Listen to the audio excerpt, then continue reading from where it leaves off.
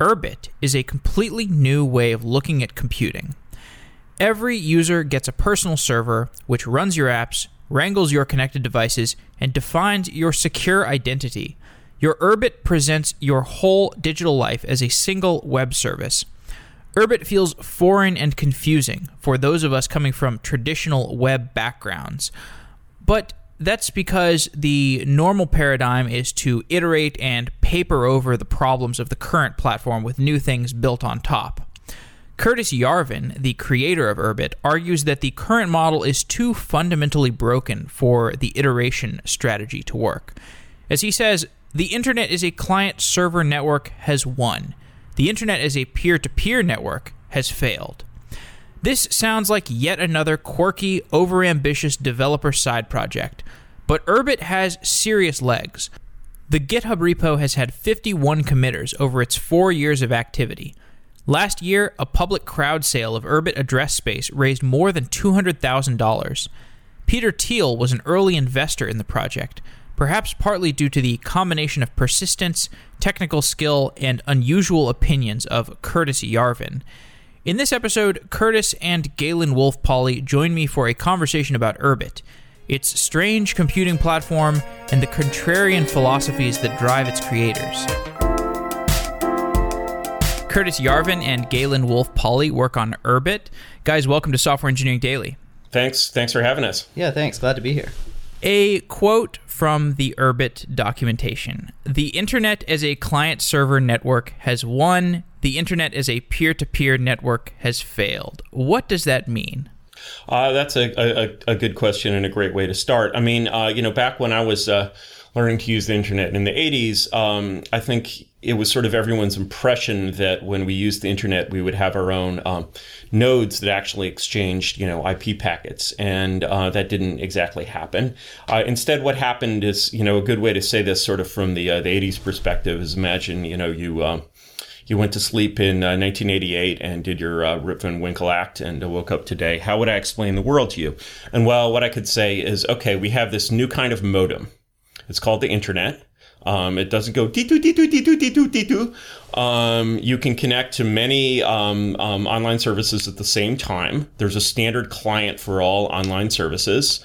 And CompuServe is now called Facebook, and nothing else has changed. And so really it's like we sort of, from the perspective of being someone from that Stone Age, it sort of felt like there was this revolution that was going to happen, and it kind of started to happen, and some amazing things happened, and then we ended up with sort of boring old feudalism again. And so really the kind of the fundamental technical motivation comes from what caused that to happen, and how can we basically try again and make sure it doesn't happen. When I started to look into Urbit, I slowly realized that this is a giant project, and it's not just a vaporware giant project. It's a giant project with a lot of work behind it, a lot of man hours at this point. And so it got me really taking it seriously, and I was like, so what point is this project trying to make? And I think I started to get it when I read... So the idea of a peer-to-peer network that you want is point-to-point communication between peers, whereas today we have all of our communication, but if I want to communicate with your entity, I need to go through the broker of Facebook, for example, and in your ideal, the peer-to-peer network would allow for more direct communication between each other. Is that accurate? That is accurate. So, I mean, the thing is, an example of kind of a relic of the old days that's kind of survived into the new world is email, right? And email is still, sort of barely a peer-to-peer network, as in you can run your own email server. I wouldn't recommend it. I don't think many people recommend it. And, in practice, if you're running your own email server, Gmail is going to be pretty suspicious of you. In practice, it makes a lot more sense just to sort of forget about this peer-to-peer thing and just, sign up with a big G. And one way to sort of look at that, which is interesting, is to say, well, we had this service which was email, which was totally peer-to-peer, and then the internet kind of, exploded. And we sort of kept email. Email kind of got grandfathered into the new world as a protocol that's still vestigially peer-to-peer because it already existed. But you can't create a new open protocol like email today. And, you see the various attempts to standardize kind of, instant messaging and presence, as we used to call it back in the late 90s. And they totally, failed. Like you couldn't, and occasionally one of these big servers will kind of try to open federation of their instant messaging. Nothing but spam will come through. They're like, we tried, looks like the internet did fail after all. And, in a way, it's this sort of dystopian, vision. I mean, I remember, I think it was back in, must have been 1998. I was in an ITF, working group on instant messaging and presence. And, all these people had, they were like XMPP, which was Jabber then, was just starting to become standardized. People are like, people saw the internet, taking over the world back then, obviously, and they assumed that since the internet would take over the world, the IETF would take over the world. And therefore, in this little room, people would define what protocol was used for peer-to-peer instant messaging. And if you could go back in time and tell those people, well, actually, there won't be a protocol. There will just be one monopoly server, which is, being imagined in the head of a 14-year-old right now. I think that people would be very, disappointed. And so the critical question in my mind is, it's like, I think a lot of people look at this sort of failure of the internet to become what it was supposed to be. And for some reason, they sort of want to try the same thing over again, or they think of it as a coincidence, or maybe it was done by Russian hackers or something. I think that those of us who sort of grew up believing in Unix and the internet basically need to take a hard look at this technology base and say, why didn't this work out the way we wanted it to? Was it just a coincidence, or was it basically the fact that these essentially 70s technologies of Unix and the internet, sort of scaled in theory to this global peer-to-peer network, but didn't actually scale in practice? And so, that involves basically like looking at a fundamental level of saying, well, why can't you introduce a new federated protocol on the internet today? Why can't people have their own servers on the internet today, right? And just to simplify things for people who are still a little confused, the Urbit model would have everybody having a personal server. And in the current state of computing, what the personal server is embodied as is this combination of all the cloud services I use. It's got, my Dropbox information, my Facebook data, my tweets, all of these different things that are federated out into a variety of services. Compose the union. The union of these is what would be the personal server in the Urbit model. That's exactly right. Talk more about why that's important. Why is it problematic that all of this data is spread and federated out across all these different services? And why would it be advantageous to have an alternate model of the personal server? So I think about this. So I've been reading this history of Bell Labs, which I recommend to just about everybody, and I'm going to forget the title, but it's like the most recent one. And so early on in the history of Bell Labs, I've been reading about how like the phone system was completely fragmented, right? So people literally had to have separate phone lines to communicate with different people because there was no like universal standard for how people would send voice, right? Like different companies actually owned the wires. And when I was reading that, I was like, oh, that's exactly what I experienced today, right? Like if I want to send someone, I was just trying to set up I was trying to figure out how to message with a contractor, and it's like, my SMS isn't working, so can you talk to me over WhatsApp? And to me, that's like, it's so insane to me that these things, it's sort of, in general, what we think of as social networking, but I think it's much broader than that. It's like what we think of as cloud computing, like hasn't been sort of standardized into some kind of protocol that encompasses basically identity, messaging, computation, and data storage, right? We all use these things, but our ability to use them is kind of moderated by these giant services that provide the interface that decide how we can use them. And so because that has to be done by a single centralized entity, it's very difficult to basically innovate on top of that. To innovate, like at the actual user level, right? To provide new user experiences, you have to effectively build an entire company. Sure. So, I mean, the user experience of using all these services, of sort of switching between these services, is kind of terrible because you have, and, one of the things about terrible user experiences is that basically people don't realize how terrible they are when they're in them. They only realize, if everyone is sort of used to the discomforts of their ordinary lives. And so it's like when you get outside those discomforts, you're like, wow, that was really uncomfortable. But until that experience is there, you don't really experience it. And so the things that fall out of this kind of bad user experience are, of course, so you have these, 10 different accounts. So there's this sort of pain of kind of switching between each of them and, basically being like, oh, is this here? Is this there? Do I use this? Do I use that? That's a sort of, pretty trivial form of pain. There's definitely the fact that when you use a special purpose service, that service owns you and controls your data in a way. And that produces, most people sort of think of those bad effects and kind of in terms of, privacy and NSA and whatever. And there's certainly truth to that. But it also produces this interesting effect where the service that shows you your UI is not working on behalf of you. It's basically a UI controlled by someone else. So in a world where you run your own UI, it's sort of much harder to imagine that UI, for example, showing you ads, because why would a UI that worked for you show you ads? Why would, wouldn't it just lie and say it showed you the ads? So there's a sort of issue of control that is kind of, fundamental to the user experience. And there's something else, which is that when we use all these different user interfaces, basically we have a real resistance to adding to that set. We're like, okay, these are the services that I know. Now I'm going to consider using this different service. I got to learn the UI. I got to, have this experience, right? And it's like, yeah, do I want to put that work in? And what's funny about that is that it used to be somewhat harder to sort of explain this, and then this new service in China appeared in the last really 2 or 3 years. Do you know anything about WeChat? Do you know the? So WeChat has basically.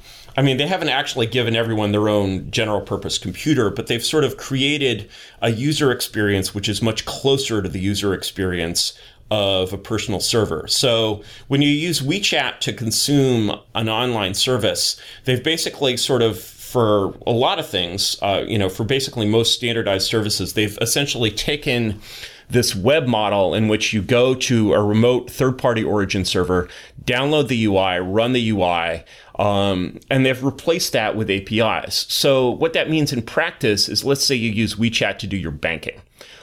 So if you bank on the web, in the US, the way it works is you go to your bank's website. They hired a bunch of JavaScript jockeys to write a UI. Every bank in the US provides the same basic financial services, but every bank in the US has a bunch of JavaScript jockeys that run the UI. So and then you as a user have to learn this new UI, which we think of as an easy task, but those tasks add up. In China, when you're using WeChat, when you go and bank, basically your bank provides an API to WeChat, and the UI is standardized. And so if you want to switch banks, you're just like, oh yeah, let me put in this different account number, and suddenly I'm banking with this different bank. You go to China and there's a lot of places where you can order food in restaurants through WeChat. Again, same thing. If you're doing it, using the web model, it's like, okay, I'm a restaurant. I want to let people order with their cell phones. Okay, I get to the restaurant. I have to create an account. I sign in. I'm like, okay, I'm frequent restaurant eater so and so. Then the restaurant hires a bunch of JavaScript jockeys to put their menu in JavaScript. So then I'll order, et cetera, et cetera. And it's just like no one would do that, right? In China, it's like, I want to sell food. Okay, I want to be a restaurant that sells food. Okay, here's how I plug into the API. And there's sort of one user experience, and you just sort of replace the restaurant there. So the thing is that's what's actually going on inside WeChat is not, of course, that you have a general purpose computer that is yours in the cloud that is running an agent that basically orders food on your behalf. It's much cruder than that. But when you see the user experience and you see how well the user experience works for people, you can basically say, okay, this is why we want to go away from this model where your life in the cloud is 10 different accounts, and you want to move to this model where it's one thing. And, it just seems to make a great deal of sense to combine that transition in a user experience with a technical transition where your life in the cloud is becoming a general purpose computer. To play the devil's advocate, with the current model, we have Dropbox, and I pay Dropbox an amount of money every month to be my file storage service of choice. And if they don't do that very well, I can easily migrate my stuff to some other service. So there are market forces that push Dropbox to be better. The same thing is, true for Facebook and Google. I'm giving Google and Facebook my data because I am expecting them to iterate their services at a fast, competitive rate. And so, in some sense, you are federating the responsibilities of your computation to these different domain-specific corporations. And in some sense, if you believe in some efficient market system, then these services are very competitive and they're going to improve over time. And there's nothing wrong with it. And then so certainly, like, there are problems with the interfaces that can result because of that, and there would be some advantage to centralizing the interfaces. But then if you centralize the interface in an open source project, perhaps there's you don't get that competitive nature. So I don't know how would this, I don't know, give me some more of a picture for how the Urbit system would evolve and maintain that quality of experience that we get out of this competitive nature.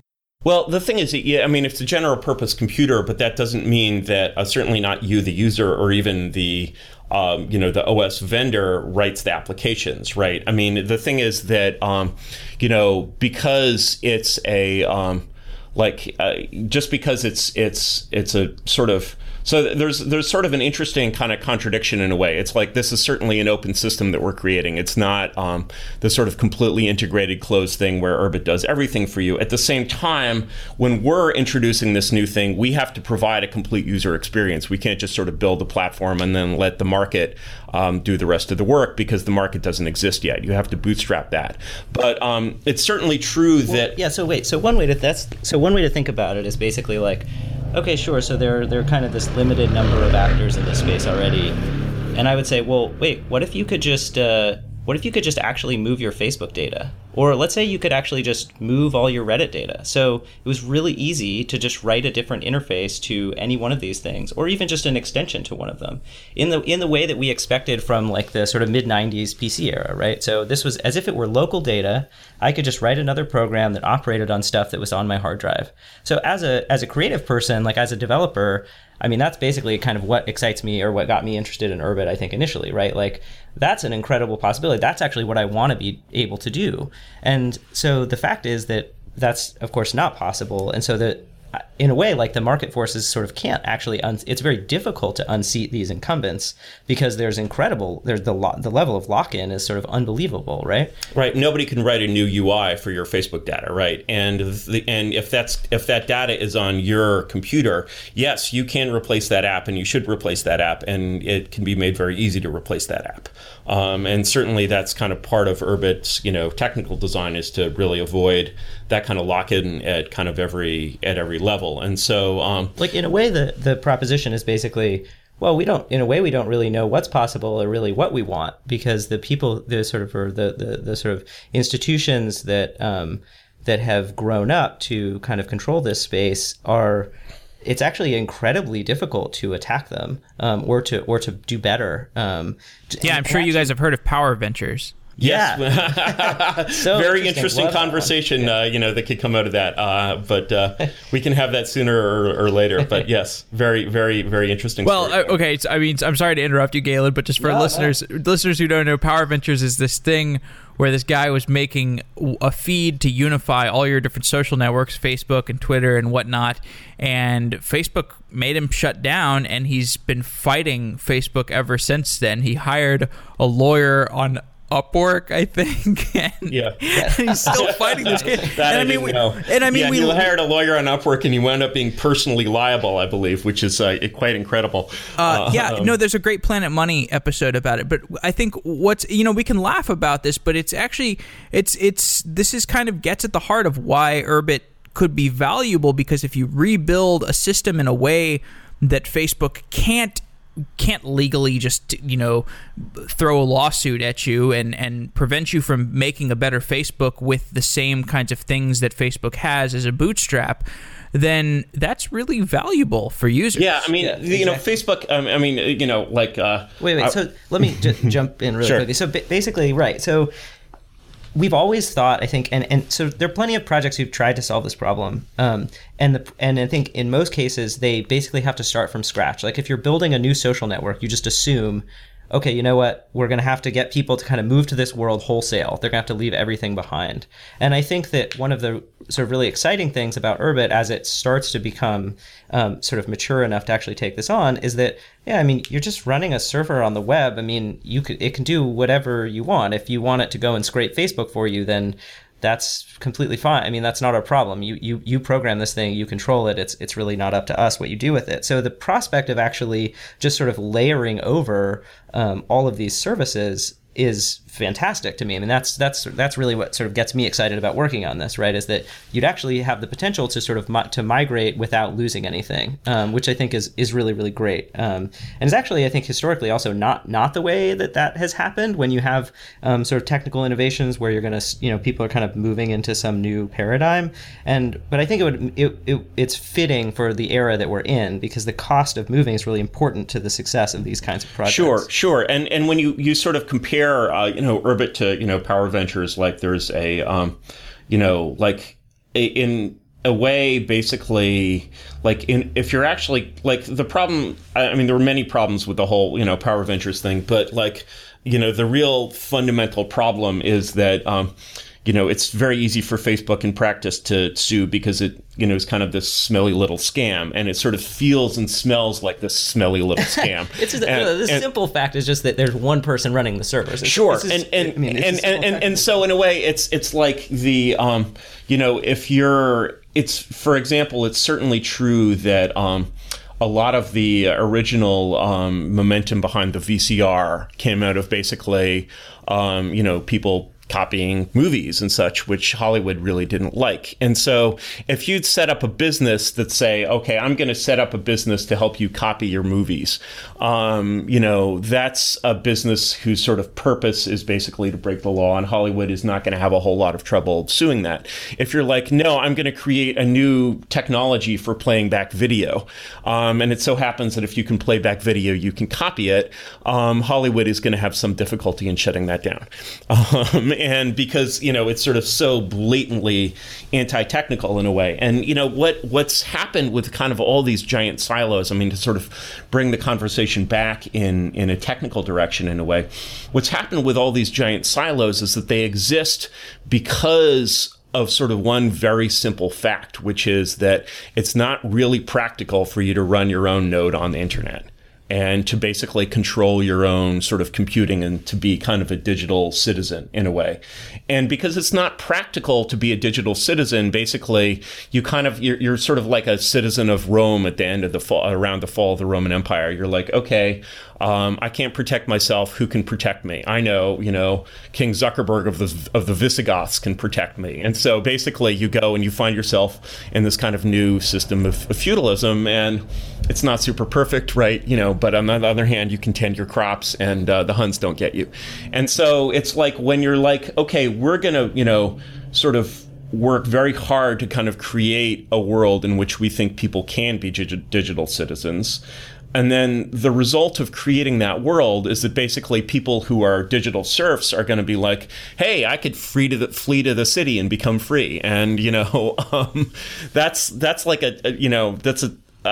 that's sort of a way of, you can think of it as a way of attacking Facebook if you like, but I think that it's a way that's sort of appropriate to the scale of the thing that you're attacking, because Facebook is this immense achievement. It's an amazing, work. It's a great kingdom, I have utmost admiration for sort of the things that they've done there. And, will this kingdom last forever? I don't think so. Is it going to be taken down by, a bunch of scammers in Orange County or wherever? No, I don't think so. And so it's like you have to have that level of ambition, basically.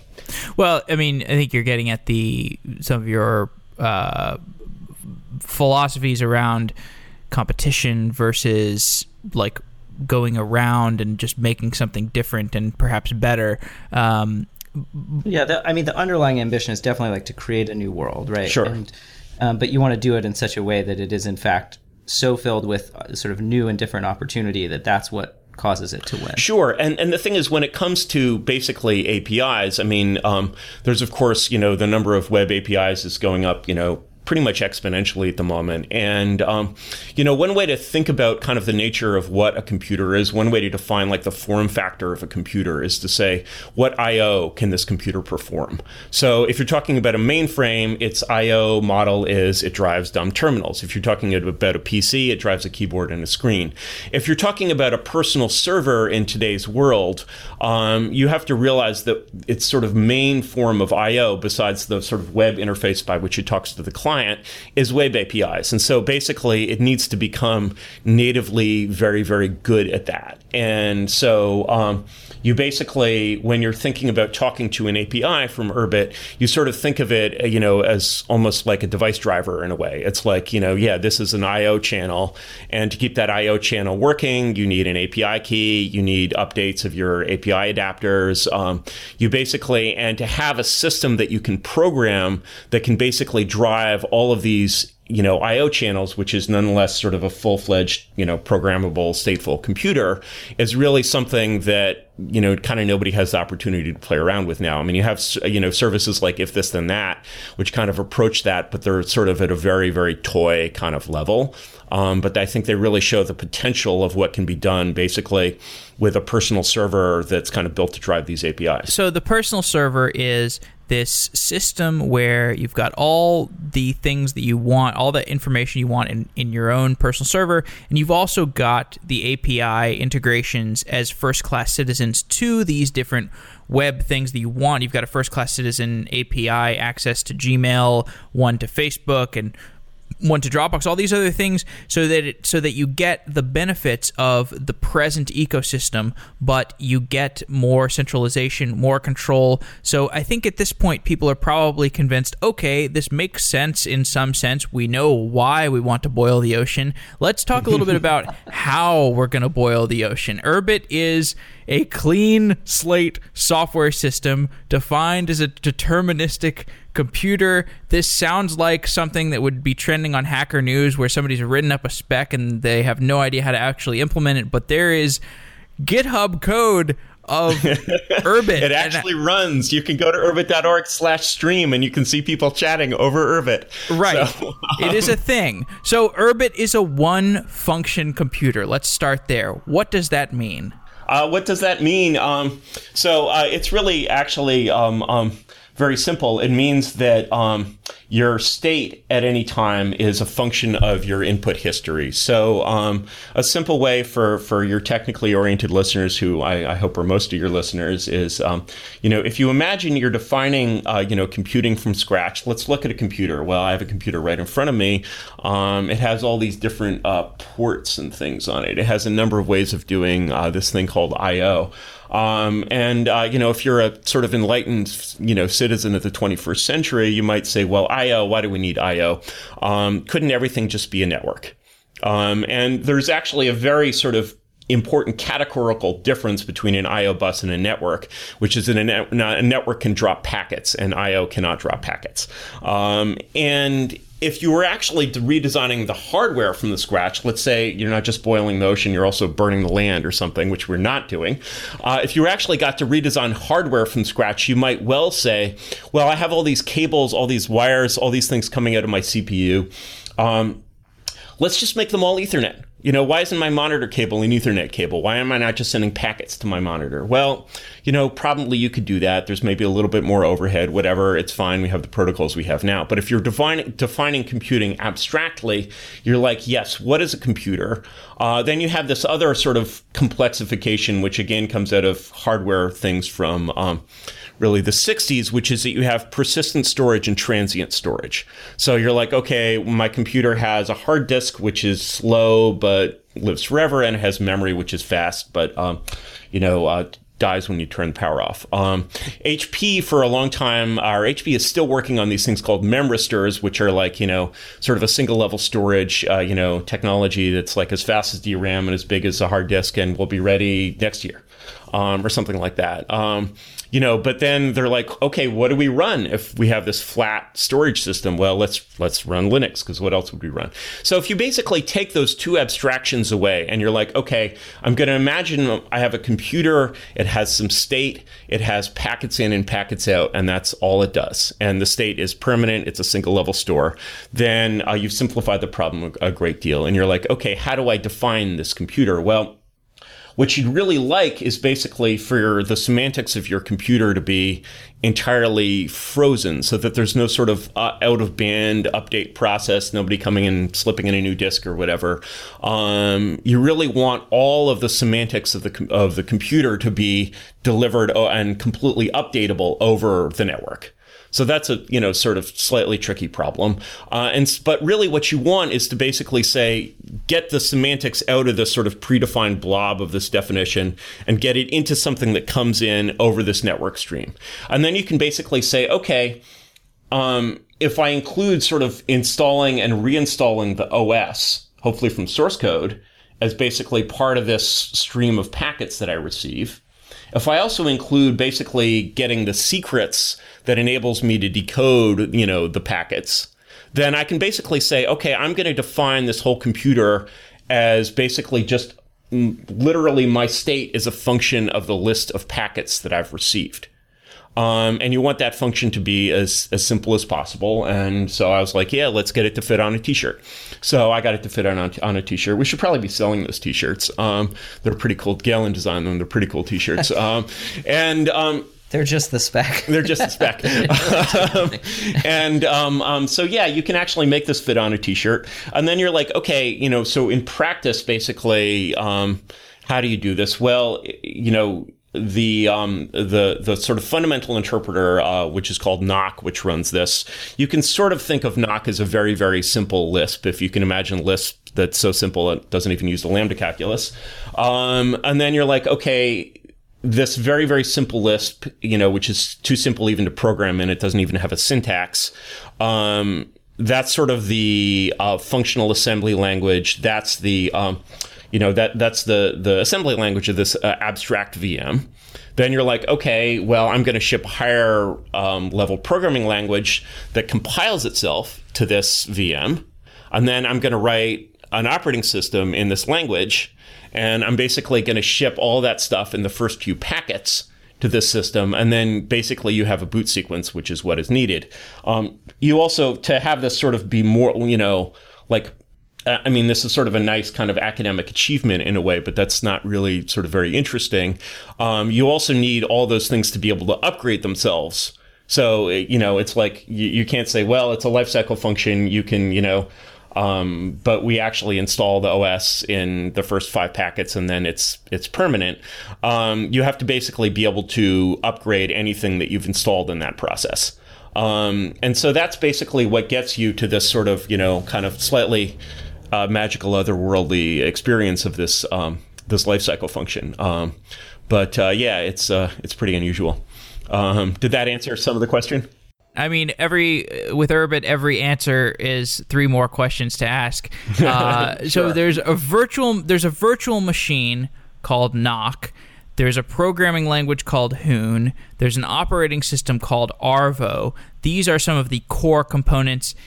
You've explained some of them in detail, kind of glossing over them. Can you just explain a little bit more how they fit together, why these are 3 core components that if somebody wants to come at Urbit and sort of understand what Urbit is trying to do, explain like how these three things fit together and how they're fundamental to understanding how Urbit works. Sure. So, I mean, I think a good, not everybody knows Lisp, but sort of a good one way to sort of answer this Everybody question. listening, I think, knows what Lisp is. Everybody knows what Lisp is. I don't actually know. I've never actually programmed in Lisp. I just know Lisp. So the thing is that in a way, sort of the closest reference point in some ways is kind of the old dream of the Lisp machine, which created this great alternate reality that eventually kind of died on the vine, but still was in many ways, the symbolics universe of the 80s was in many ways superior to the Unix experience. And so it's sort of important. I mean, it wasn't networked. It had a lot of problems, but it was very fine and very cool and very good. And if you sort of look at the technical reasons why that didn't sort of take off or didn't achieve its promise, I think when you look at Lisp, one of the things that you notice sort of very quickly is that there's this kind of sort of interesting game that sort of Lisp has to play with you, where it's like, okay, Lisp is conceptually very simple. Actually, I don't think the lambda calculus is that simple, but certainly if you go to the Wikipedia page for the lambda calculus, it's pretty long.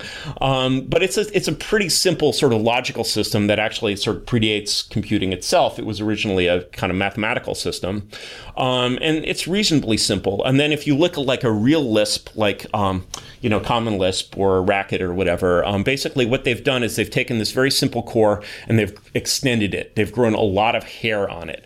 So it's like, yes, conceptually, Haskell and Racket and Common Lisp are all based on the lambda calculus at a certain level. That doesn't make them actually compatible with each other in any way, shape, or form, right? And so the thing is that, basically I'm coming at this problem.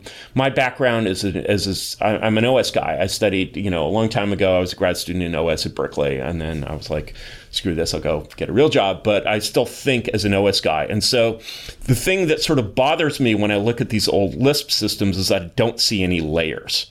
And layers are just, the lifeblood of any kind of system software. And so basically, if you can take that simple core layer, make it sort of considerably simpler, and if you sort of look at the kind of the delta from a very simple Lisp to Nock, really the main thing that I've done is I've basically taken name resolution out of that VM kernel and I've kicked it up into user space where it belongs.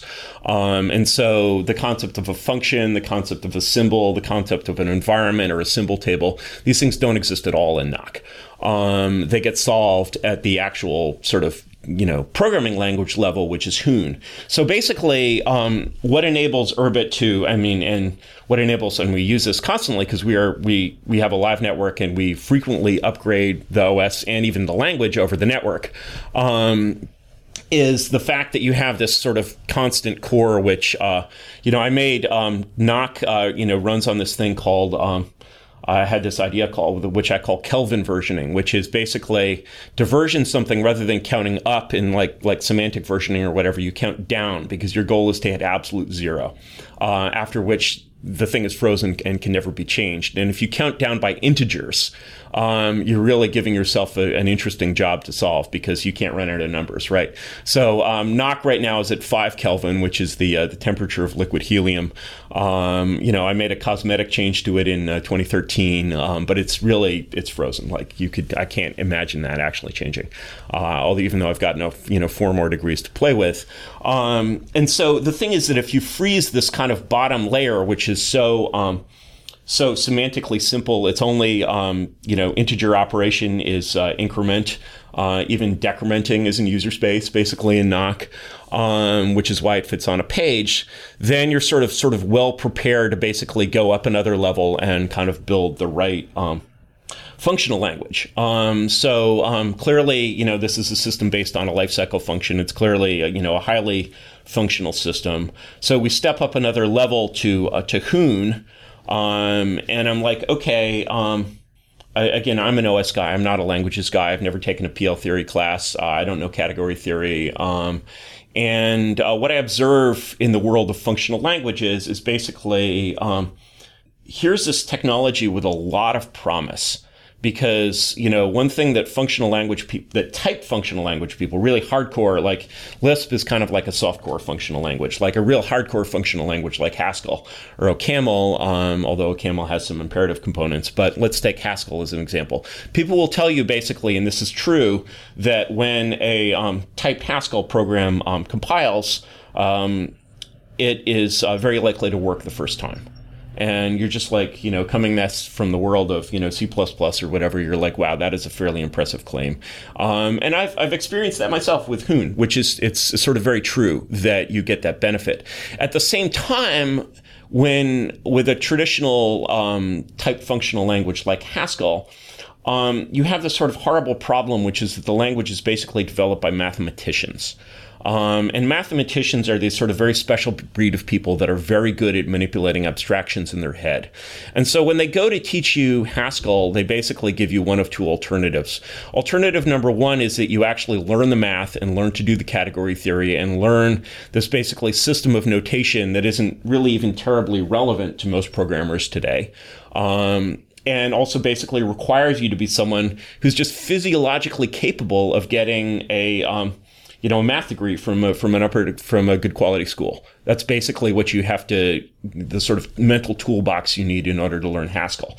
Then there's this other, to learn it properly, then there's this other way of learning Haskell, which is like the Learn You a Haskell way of doing it, where it's like, forget about it, the type system is a black box, you don't understand, just type the little symbols and it'll come out, the way you want. And some programmers can do okay with that, but that's also something I think that's very uncomfortable for a lot of programmers, sort of thinking of this, this sort of black box underneath what you're doing. And I think that combination has really limited the penetration of functional programming quite a great deal. And so kind of my ambition in building Hoon was to build a language that was kind of sort of the functional equivalent of C in a way. So, C had this, you probably remember Pascal.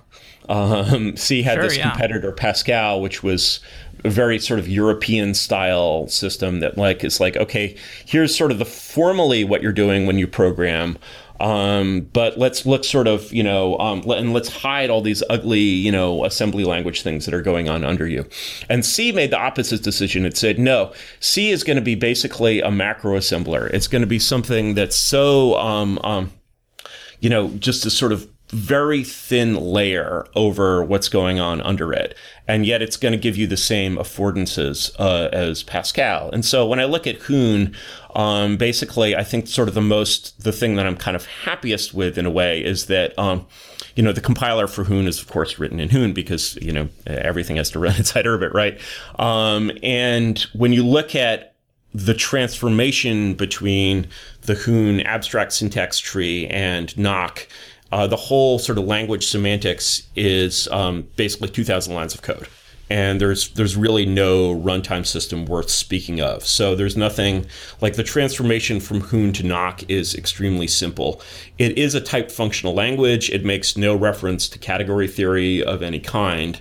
And so despite the fact that it's sort of relatively alien to most people, first being a functional language, second being kind of an alien kind of functional language, the simplicity there, I would say, is much higher. So that's kind of basically the deal with Hoon.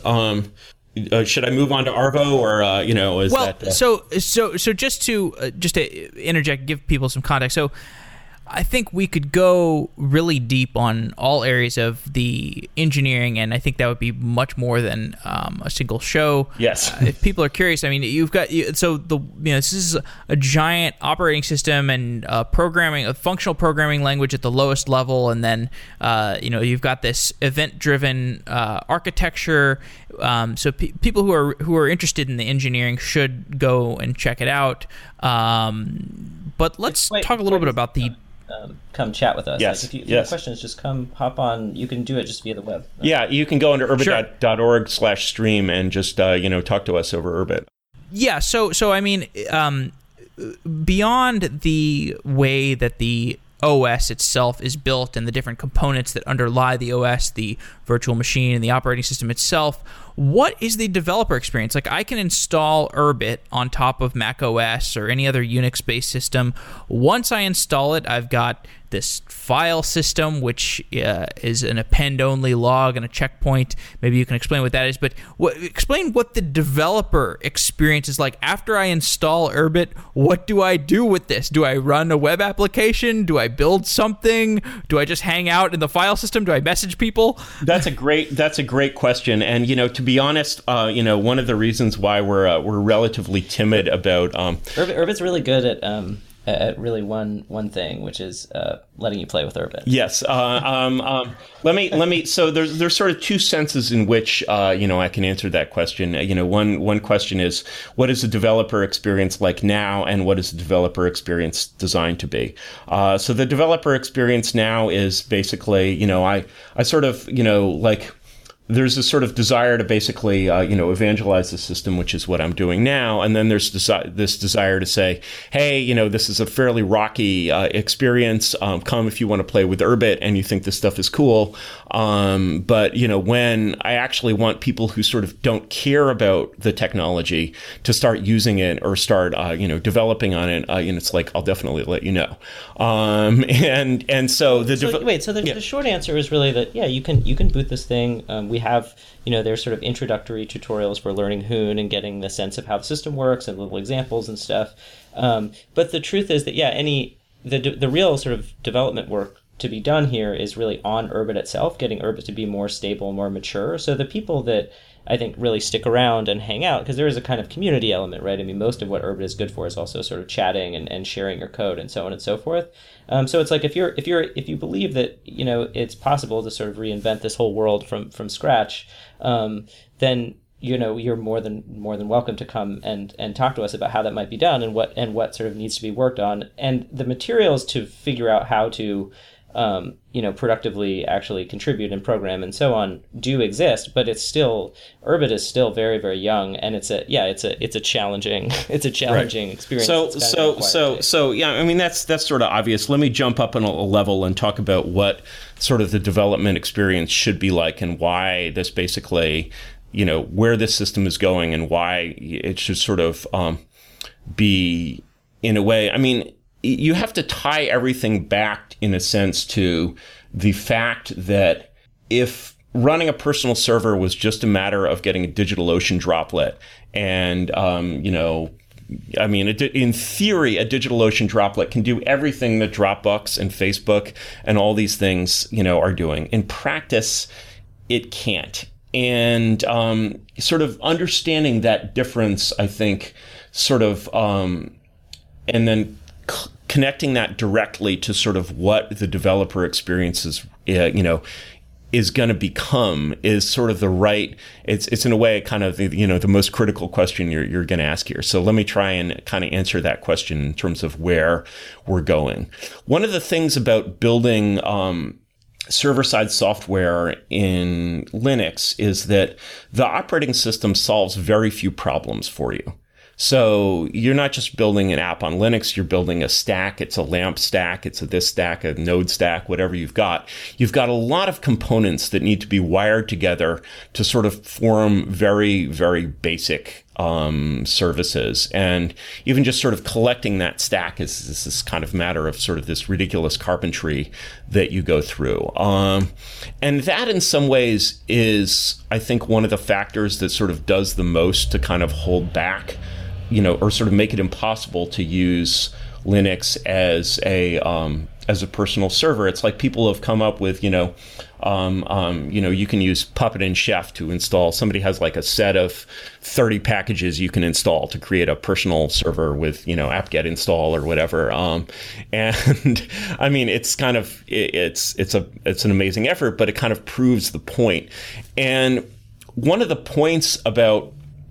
things that sort of makes being a Linux system administrator so hard is basically the fact that every application that you're building kind of has to solve all these problems on its own. And so there's this sort of giant, between the OS proper, between the kernel and your app, there's this kind of giant pile of software. So when you compare that to Urbit, I think the thing that basically jumps out at you is that in Urbit, you're kind of solving all those problems. You're actually kicking those problems to the OS layer. And so when I write a server in Urbit, here are, some problems that I don't have to worry about. So in Urbit, number one, Urbit is a single level store. So I don't have to basically say, okay, here are my data structures. Now here's how I flush them to the DB. Here's how I maintain them in the DB, et cetera, et cetera. Yes, you can save them. Urbit has a revision control system. It's actually a type revision control system that you can, sort of push your stuff out to if you want other people to be able to see them.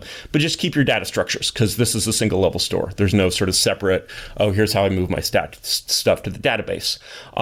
You get a message from the network. That message is encrypted. It has an identity.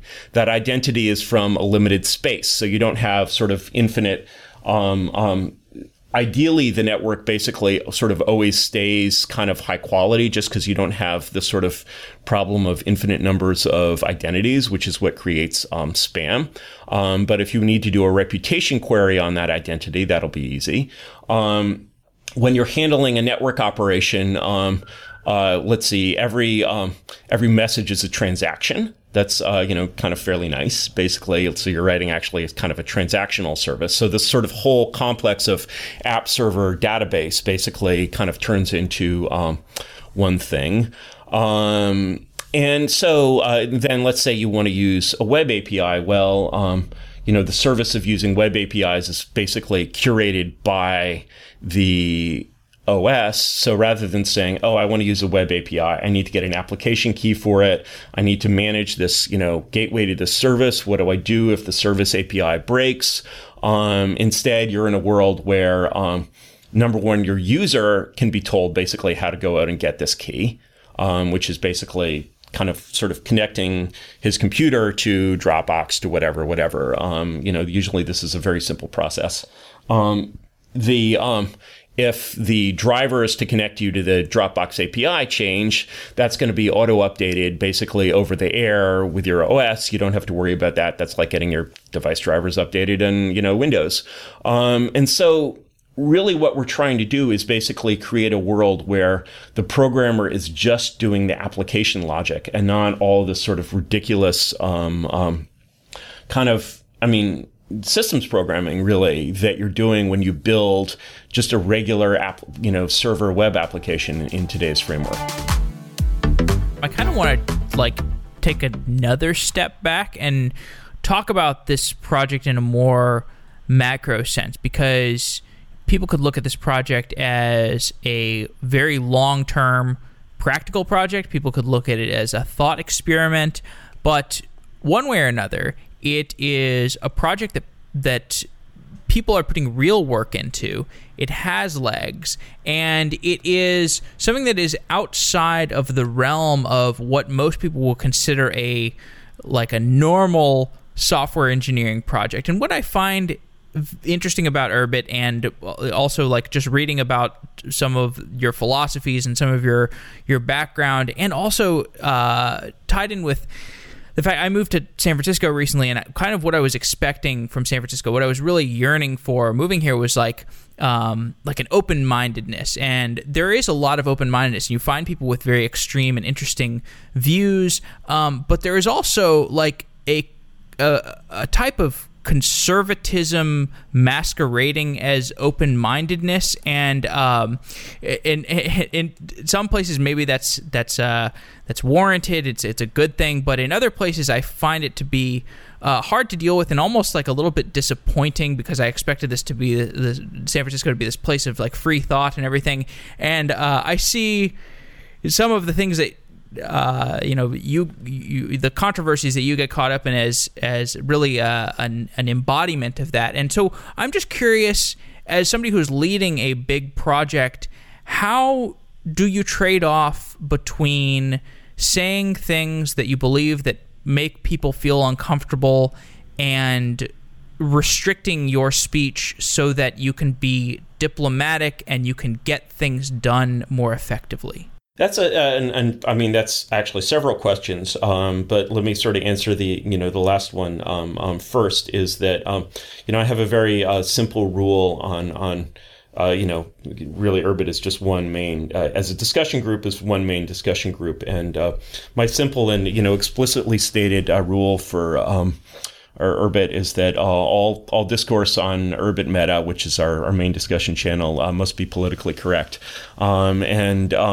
That's something that's a word that's sort of seldom used by those who are enforcing it. And so by enforcing it in that sense, you're kind of making a point that this should be sort of orthogonal to your sort of belief systems in a way. I mean, it's like when I look at, I think that there's a number of different ways in which I could take what you just said. And one of the sort of the interesting points when I look at just, especially even sort of just in kind of the technical appeal, but I think there's also definitely a kind of broader, I mean, you're creating a network, like you inevitably have kind of a vision of the future that's implied there. One of the things I find is that sort of there's an interesting pattern in the age range of people that are attracted to Urbit, and there's kind of a donut hole in a way, is that really the people that are most interested in this are either under 25 or over 40. And the people who are over 40 sort of remember the original kind of vision of the internet dream of like a peer-to-peer network, and they're like, yeah, we could actually do that this time. And the people who are under 25 are like, yeah, wouldn't it be nice if I had an ecosystem that was actually invented in my own lifetime? But I think there's also you actually, Jeff, you put it really well. Like, I think that there is such a, I think in a way Urbit has this kind of, I think as a community, is a collection of people who hold a similar sort of utopian idea of both like sort of freedom of speech and freedom of thought, that you do, that it's possible to basically, be polite and be respectful and without like sort of being seeing the discourse kind of devolve, that it's possible for like that. I mean, I think it's funny that the ideal of San Francisco that you describe is one that I totally relate to. I kind of grew up around here, but I know exactly what you mean. And I think the controversy is we live in the age of sort of extreme controversy, right? And sort of controversy as a tool, and I think the hope from a sort of community standpoint is really that like when you actually engage with real humans who sort of have real actual network addresses that they're responsible for, that people are actually incredibly civil to each other, and that kind of like individual discourse is really important. It's really powerful, and it's still possible potentially. And it's possible to create kind of a sort of polycentric world order in a sense. Like you can create, like if you replace you there's definitely a sense that you have, or that I have, that's sort of this kind of world of the modern CompuServes and these kind of big digital monopolies kind of really easily reinforces these kinds of political monocultures and these monocultures of perception. And so there's a way in which these things sort of go together, and I'm talking to basically, someone who's say 28, 30 or whatever. They've sort of grown up in the world of these giant silos, these world of these Facebooks. And if you're technically good, basically those companies generate a lot of money. And so they employ a lot of really talented, sort of excellent people. They do a really good job of the things they do. And so you're basically looking at these people that are sort of very kind of satisfied with the status quo. And that's why I think you use the word conservatism in a way. It's like basically their lifestyle works for them. Their job works for them. The whole sort of way in which the world is organized around these services, works for them despite its sort of obvious incipient kind of totalitarianism. And I think that you'll see as those people, who are, 30 become 40 and 50, and if nothing changes, I think you'll see that incipient totalitarianism become much less incipient, in a way. And so in a way, is not, I mean, I think always there's like continuously in this kind of realm of basically of like Federalist 10, that basically you want there to be lots of competing factions of ideas, that like a really healthy society has people of very vastly different opinions who are allowed to sort of congregate and form groups that are separate from one another, but that also sort of overlap in some kind of public sphere. And if those groups are filtered, they should be filtering themselves for quality. They shouldn't be basically having ideological wars over who gets to filter who. That's something that's really important to us. So this default, to me, the fundamental sort of rebuke or something is basically that right now we have this very strange world on the internet of a kind of default public broadcast communication or completely private one-on-one email. And it's just a very strange thing that doesn't seem conducive to this sort of polycentric society that we think of, that we actually still have for the most part in the real world. It just really does not reflect. And I personally, not Galen because he's too young, but I personally remember when we had Usenet, which was really a thing, 30 years ago, and seemed like it was going to turn into that kind of sort of global civilization in a way. And then it just, it failed to, perform the essential function of keeping the barbarians out of the city walls. And so, in a way, it's like, I'm like, yes, we can do this dream. It's much more complicated than that, actually. It's much more complicated than that, but that's a good way to summarize it. But that probably gives you some sense of maybe. Yeah, I think our feelings on this are very, very similar. Yeah. Okay, great. Well, thank you guys for coming on, talking about Urbit and techno-political philosophy. I think Urbit's a really valuable project. At first, I thought it was totally crazy, and then the more I looked into it, the more I had to take it seriously. It just totally reminded me of looking into projects like Bitcoin or Ethereum or these other things where they seem like toys at first, and then you look more closely and you're like, oh, okay, this is something I have to take seriously. Yeah. I mean, it's got to be. Thank you, guys. The thing is that you've got to have that sort of big vision, and then that's got to be tempered by just kind of realism at every level, and that's the way you create something that actually matters. Yeah. Okay. Well, thank you for coming on. All right. Yeah. All right. Take care, Jeff.